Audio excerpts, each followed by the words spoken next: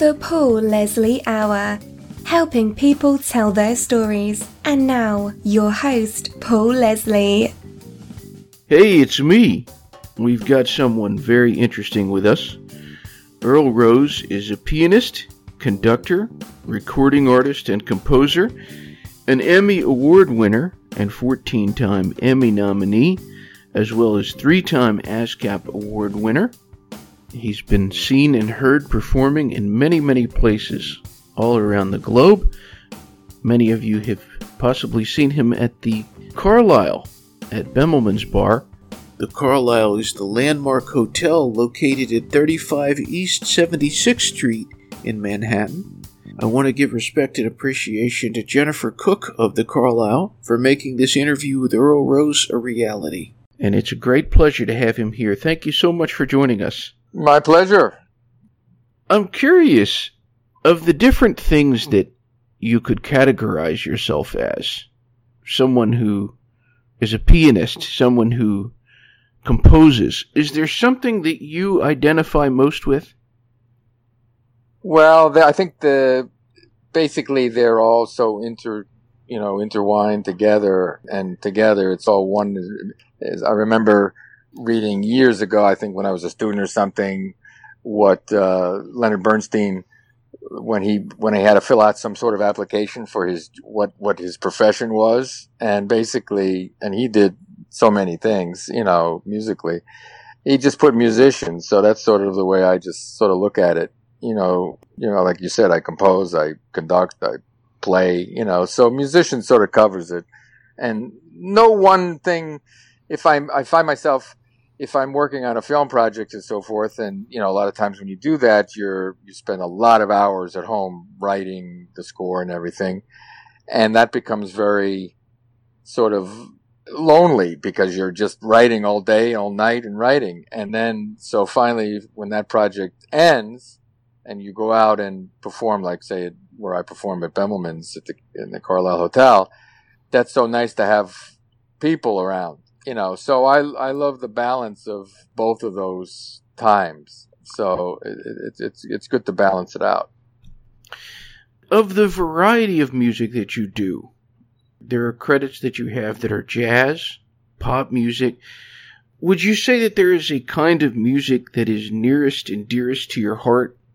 I think that goes with, and I've thought about that recently a little bit, and I think it's really funny. The type of music that I identify more with, I think, goes with what period of life you're in. I mean, there was a time I guess it was in the 90s, when I had some of these, very fortunate to have some of these recording successes with a lot of R&B artists. And like Brian McKnight, Peebo Bryson, Montel Jordan. I was writing songs with all those guys in the 90s. And that particular time, I was just so immersed in R&B. And right now I find myself immersed in a lot of classical things. I mean, I'm classically trained. So I go to a lot of classical concerts. I was just up in Tanglewood last week listening to things. I'm working on a classical CD. So I think you just go through different phases, I mean, and the other thing, for example, like when I was in college and high school, the Beatles were so huge. I mean, they've always been huge, but that was their time when they were, just sort of starting and out there.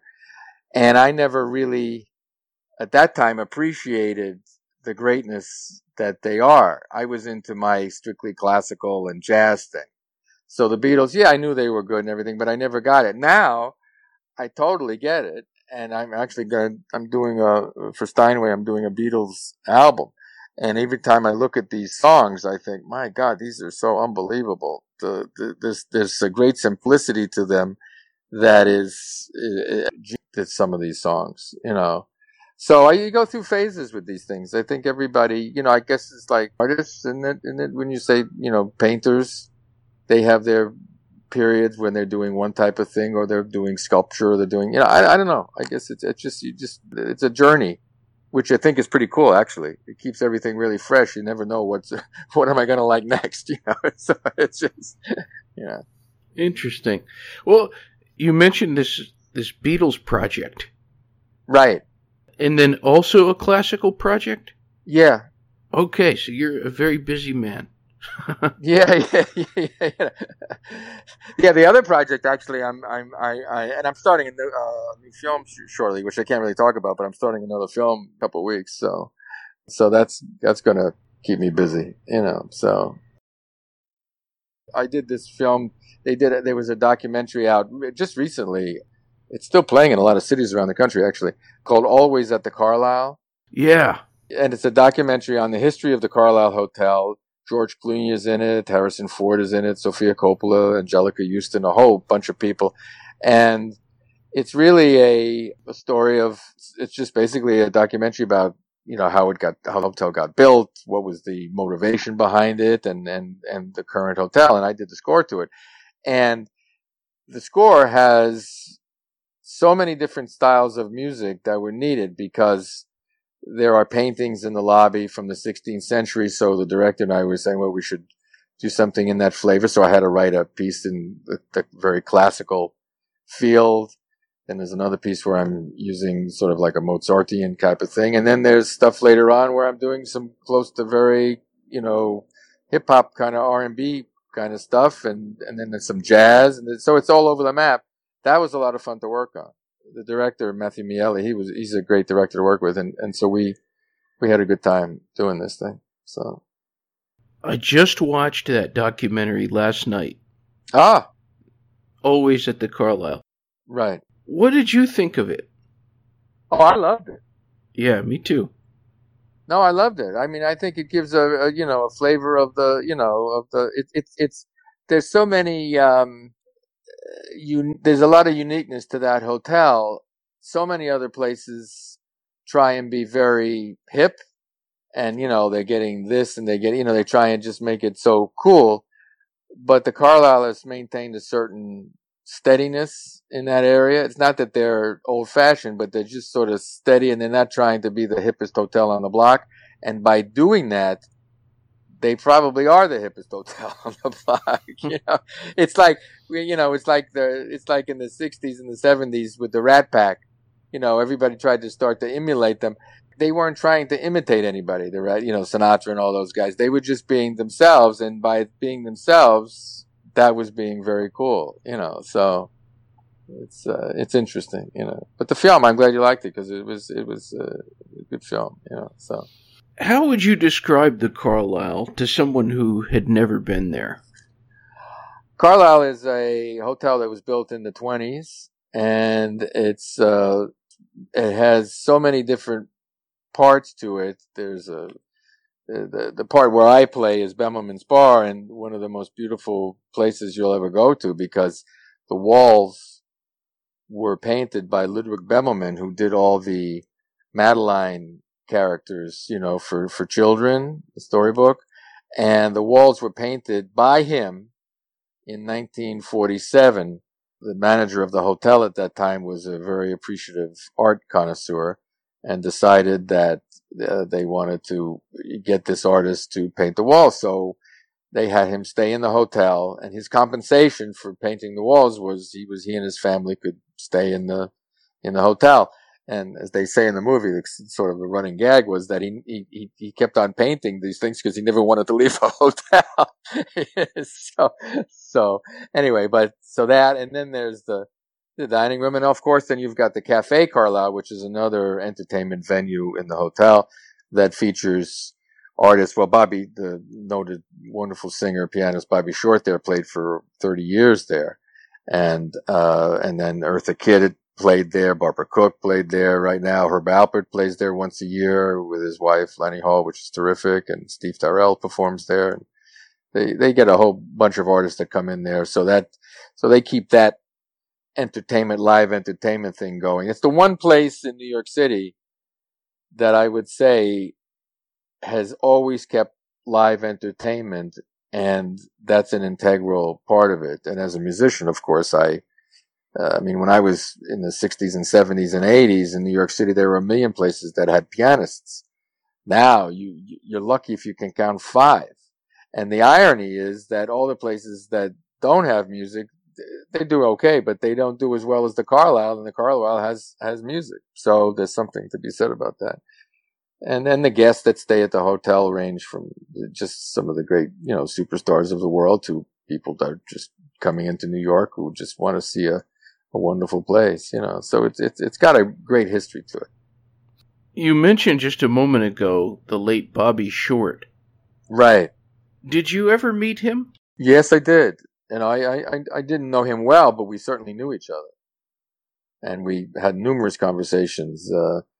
I remember one when I was working on I had an idea that I was going to maybe do a Victor Young album, the wonderful composer of great songs like My Foolish Heart and Love Letters and a lot of great standards. And I wanted to learn some Victor Young songs that maybe I didn't know. So, and I knew he knew the composers very well, their output, from that period. So we had a nice little conversation, and he gave me some really good gems that I'd never heard of at the time and found, and I loved them. They're beautiful songs, some of the ones he suggested. In the documentary, you talk about performing at the Bemelman's Bar at the Carlisle there with Billy Joel. Yeah, he for a period, it was really funny. He would come in just on the spur of the moment, and he'd sit down with me, and we'd sort of play four-hand piano, and we would go through we had it down so that he would do this numerous times. So after a while, I sort of knew what he would do, and he sort of knew what I would do. So we sort of worked as a joke, but it's almost like a 2-minute comedy routine. We would, play, like, for example, Amos Behavin' or, Blue Moon or something. And he would sit to my left, and he would play for a while, and then we'd switch within the same song, and I'd turn around, and without missing a beat, I'd be playing the left-hand side, and he'd be playing the right-hand side. So we had the choreography down very well. It was really funny. So when people were stunned, and then he'd come in, and he would just do that, and then he would leave. He would just come in and play for 3 minutes and leave, and it was like a Halley's Comet coming through, So it was a lot of fun. In addition to Billy Joel, you were mentioning earlier, you said there's just so many people who you could possibly see there on any given day or night. Right. Has there been somebody that when you saw them, you just gasped? You were almost shocked, like, oh my gosh, who was it? Oh, I mean, there are. I mean, a lot of them, a lot of them, I think, want their privacy. So I don't want to say, I mean, that's actually part of the allure of the Carlisle, is that there are people that come in there that you can't believe that are in there, but they're in a corner, but nobody bothers them. I mean, people know that they're there, but there's something about the place. No, don't go over. Leave them alone. Don't go over for an autograph. There's something, whereas if you were at another place, oh, look who's here, let's go get an autograph. I cannot tell you how many, we're talking major, it doesn't get bigger. Rock stars, they mentioned the movie Mick Jagger comes in. Yeah, Mick Jagger comes in. Nobody bothers them. They don't go over to him because they know, this doesn't feel right if I go over to him. So there's that, it sets off that tone. There's a tone to the place that makes it so that they have their privacy, which is obviously everybody wants privacy in this day and age where everything is so public, So yes, there have been. Now I can tell you one person that has been in there recently that I sort of gasped, and it was just lovely. Was Francis Ford Coppola. Oh wow! And he was great. He has a very wide knowledge of American popular music. So we talked about Rodgers and Hart for a little while, and it was lovely. It was a lovely conversation, So we're joined by pianist and composer Earl Rose. I'm hoping you can tell us a little bit about your origins. Where are you from? I'm from New York City, and I grew up in New York City and attended the Mannes College of Music here in New York, wonderful conservatory for music during college. And basically, really New York all my life. I remember, growing up in the 60s and 70s and going to some amazing concerts at Carnegie Hall, and, seeing Arthur Rubinstein and Vladimir Horowitz, all these great classical artists, as well as some of the great pop artists, Lena Horne, Frank Sinatra, all these wonderful entertainers, Sammy Davis Jr., all those people, so I very fortunate to live in New York City, and then I basically, did a lot of, starting in the mid-'70s, I did a lot of touring around the country with concerts.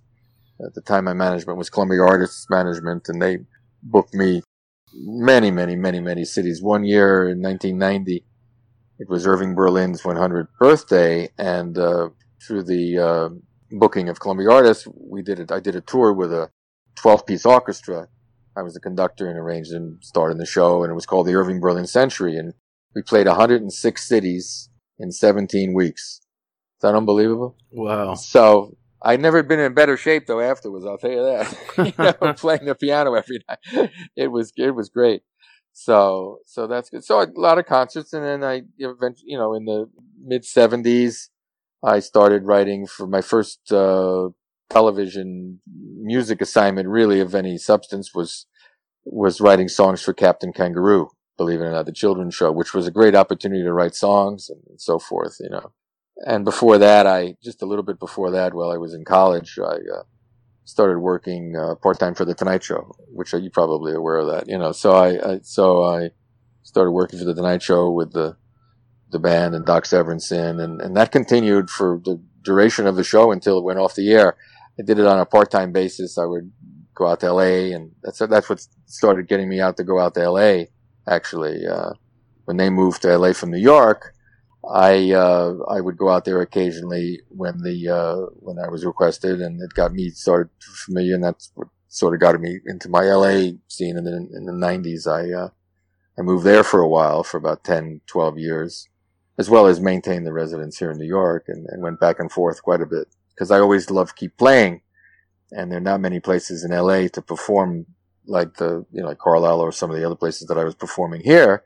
So I always wanted to maintain that New York presence to be able to play, because if I wasn't composing all the time in LA, it was driving me nuts to just sit around and not be playing. So I needed that constant performing thing going, so. You were mentioning at the beginning of the interview about some of the pop recordings that you have. I just want to tell the listeners a few of them.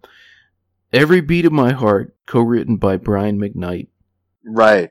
Love is a Gift, co-written by Olivia Newton-John. And Victoria Shaw, a wonderful songwriter from Nashville. That Love with a Gift actually just got re-recorded again by Olivia Newton-John. They just found out about this about 3 or 4 weeks ago. They've done in Australia, they've done a movie on the life of Olivia Newton-John.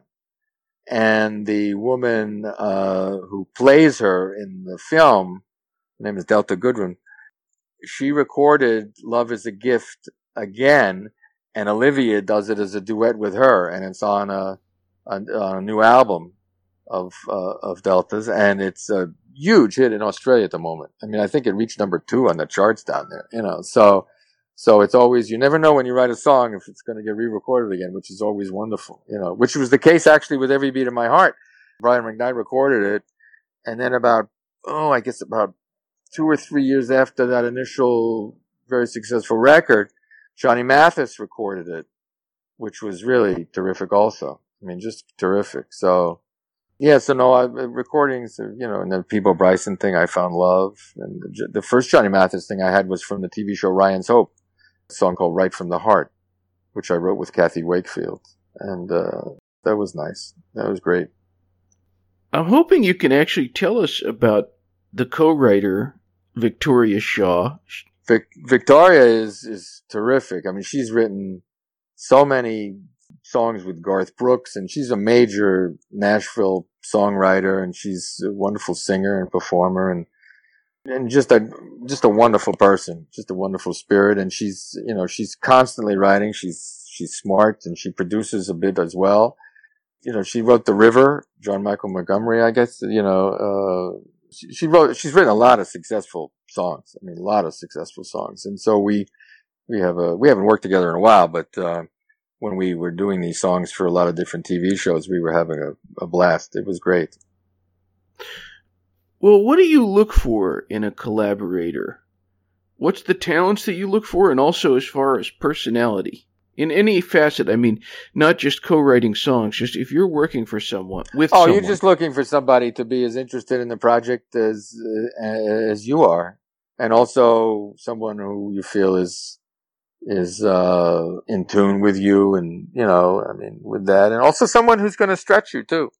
I mean, really, that's important. Also, I'd say that applies especially with sometimes with directors, because you have your idea of what the music should be for a film, and the director, he may have his, and you got to talk that through. I've never had an issue where it's been like at loggerheads or anything, but I've been in situations where the studio may feel that they want a certain type of music in some particular scene and so forth. And when you're writing a film, you have to remember you're not writing a piece for yourself. You're not writing music for yourself. It's a collaboration between you, the director, and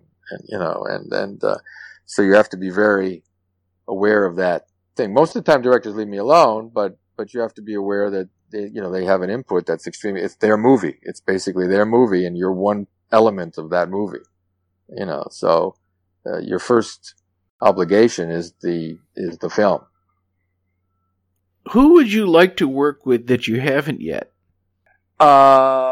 Actually, there's a singer right now. Well, she's been around for a little while that I just think is terrific. Is Melody Gardot. Oh yeah, she is just a great singer.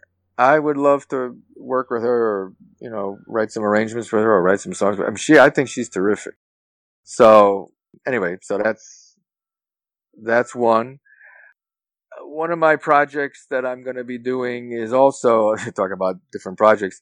I have fallen in love with. I go to Spain each year to perform concerts, and I've fallen in love with the music of Frédéric Montpeau, who's a Catalan composer. And I'm definitely going to do a matter of fact, I've already started a CD of his music, my interpretations of it. He's a classical composer, but his music lends itself to some ideas that I have for improvisation. So I'm gonna, I may enlist cellists and some other instruments that I might write for to do arrangements of his music. So,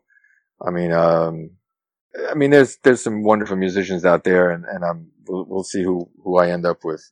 You never know. Maybe I'll go to Yo-Yo Ma. You never know. He does these kind of projects. Who knows? It would be very cool. Yeah. And as for Miss Gardot, if you're listening, get in touch with Earl Rose. Yeah. So, yeah, no, right now I'm playing a lot of classical music, which I love doing, so like I said, we go through phases, so. Who would you say your favorite piano players are? In the classical world, I would say that Horowitz, Rubinstein. I love Martha Argerich. I think she's amazing. I think Alicia de la Rocha's playing was magnificent. Catalan pianist who died several years ago, but wonderful creative artist. So beautiful. She would play Spanish repertoire. Especially speaking of Montpeau, she would play his repertoire. Just gorgeous. And then in the jazz world, I would say Oscar Peterson and Bill Evans and Andre Previn, and those would be the ones that and some of the lesser known ones that are just giants. So Tommy Flanagan, Barry Harris, some of those guys are just amazing. Would it be possible for you to describe the typical New Yorker? The typical New Yorker? Yeah.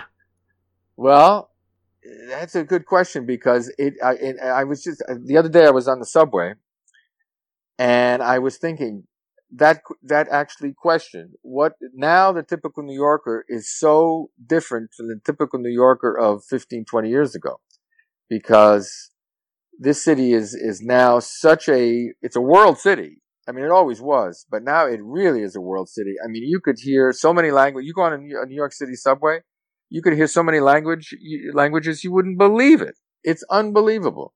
So the typical New Yorker now is a citizen of the world. That's what I would say.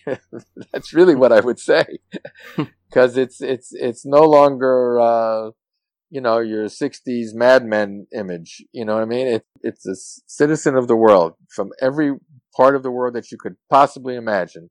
You will find somebody here.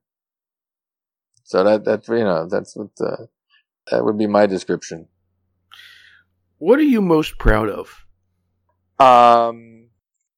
I would say that this maybe that I'm able to, after being a musician all my life and never luckily having to do something else, that I've been able to do that and to do that. And I'm also proud of the fact that I feel very touched when I know that that I have, my music has made an impact on them. Just last night, give you an example. A couple came in. I was playing last night at the Carlisle, and a couple came in, and when I took my break, they said, "We just want to tell you we've been watching you coming here for 8 years." And I recognized them. I don't think I'd ever really had any conversations with them, but they said to me, "We came in here 8 years ago, and we'd only been dating for 3 months. And we've come since then. We've gotten married. And tonight is our last day, the last time in New York. We are moving to Portland, Oregon." And they said, "We had to come here because you've been such an important part of our life for that 8 years." And I never really talked to these people. So I find that very moving. I really do. So, and I sort of was speechless to them except to thank them. I mean, isn't that sweet? Yeah. Yeah. There was a gentleman, Jack Phillips is his name, who tweeted at us and said, "I have many, many fond memories of experiencing Earl Rose playing the piano." Ah. So, what's the most touching thing someone has told you? Is it what this couple said? I think it's been several years ago, you make me remember, let me see if I remember this right. I remember a lady came in with her elderly father. This is quite a while ago. Father got sick, was in the hospital, and she actually requested me to put together a little recording of a favorite song or two of his that she could play in the hospital. So there you go. Wow. And I did it, and she said that it made him so happy. Wow, that's very nice. So you don't know when you're going to touch somebody, and you always have to just, it's reaching out, and even if it's not verbally, it's reaching out. When anybody does something, if you can reach out to another person and have an impact on them, I think you're a lucky person. Very true. I always like to close my interviews. I just give the guests the stage. Just let them take the microphone. Very open-ended. You can go anywhere you want. What would you say to anyone who's listening in? I would say that it's important in our lives to give ourselves the privilege of doing something that we truly enjoy and really trying to find out what that is and not being afraid to go for it. I know a lot of people who are very, very wealthy who are not very happy. They never pursued, for whatever reason, what their real dream was. And I think it's important, really important, to just try and find that. And even if your person is not sure of what that is not to be discouraged by that, and just to keep a very, very open mind every day to their surroundings and let things in. Let as much of the surroundings that you have in your life, wherever you are, let that sort of cover you and surround you. And maybe some of that'll get into you and you'll find something that does the trick for you. But mainly it's not being afraid to pursue what dreams you might have. Because you may not always get them, but if you don't try, you're for sure not going to get them. Yeah. So that's that pretty much, I think, what I would say. My last question. Who is Earl Rose? Who is Earl Rose? Earl Rose is a very fortunate person to have very, very good friends and part of the world of music, who's able to luckily produce and play every day and wake up with a feeling of looking forward to doing that. So, very lucky person. And we're very lucky to have you on the show. Thank you very much for spending time with us. My pleasure. I'm very glad you asked. Thank you so much. Been a joy. Okay. All right. Happy trails. You take care. Bye-bye. Okay, bye. The Paul Leslie Hour is hosted, produced, and written by Paul Leslie for Lifestyles Entertainment and Media. The Paul Leslie theme song composed, recorded, and produced by Jeff Pike. Outro music composed, recorded, and produced by John Goodwin, originally appearing in the short film Malukas and Vulnerable Jelly Things. Please consider subscribing to the Paul Leslie Hour, and if you like us, give us a review. It'll help other people to find this content. All past interviews are also available on YouTube. For more information, you can visit thepaulleslie.com and be sure to follow us on Facebook, Instagram, and Twitter @ThePaulLeslie. Thanks for listening. Be good.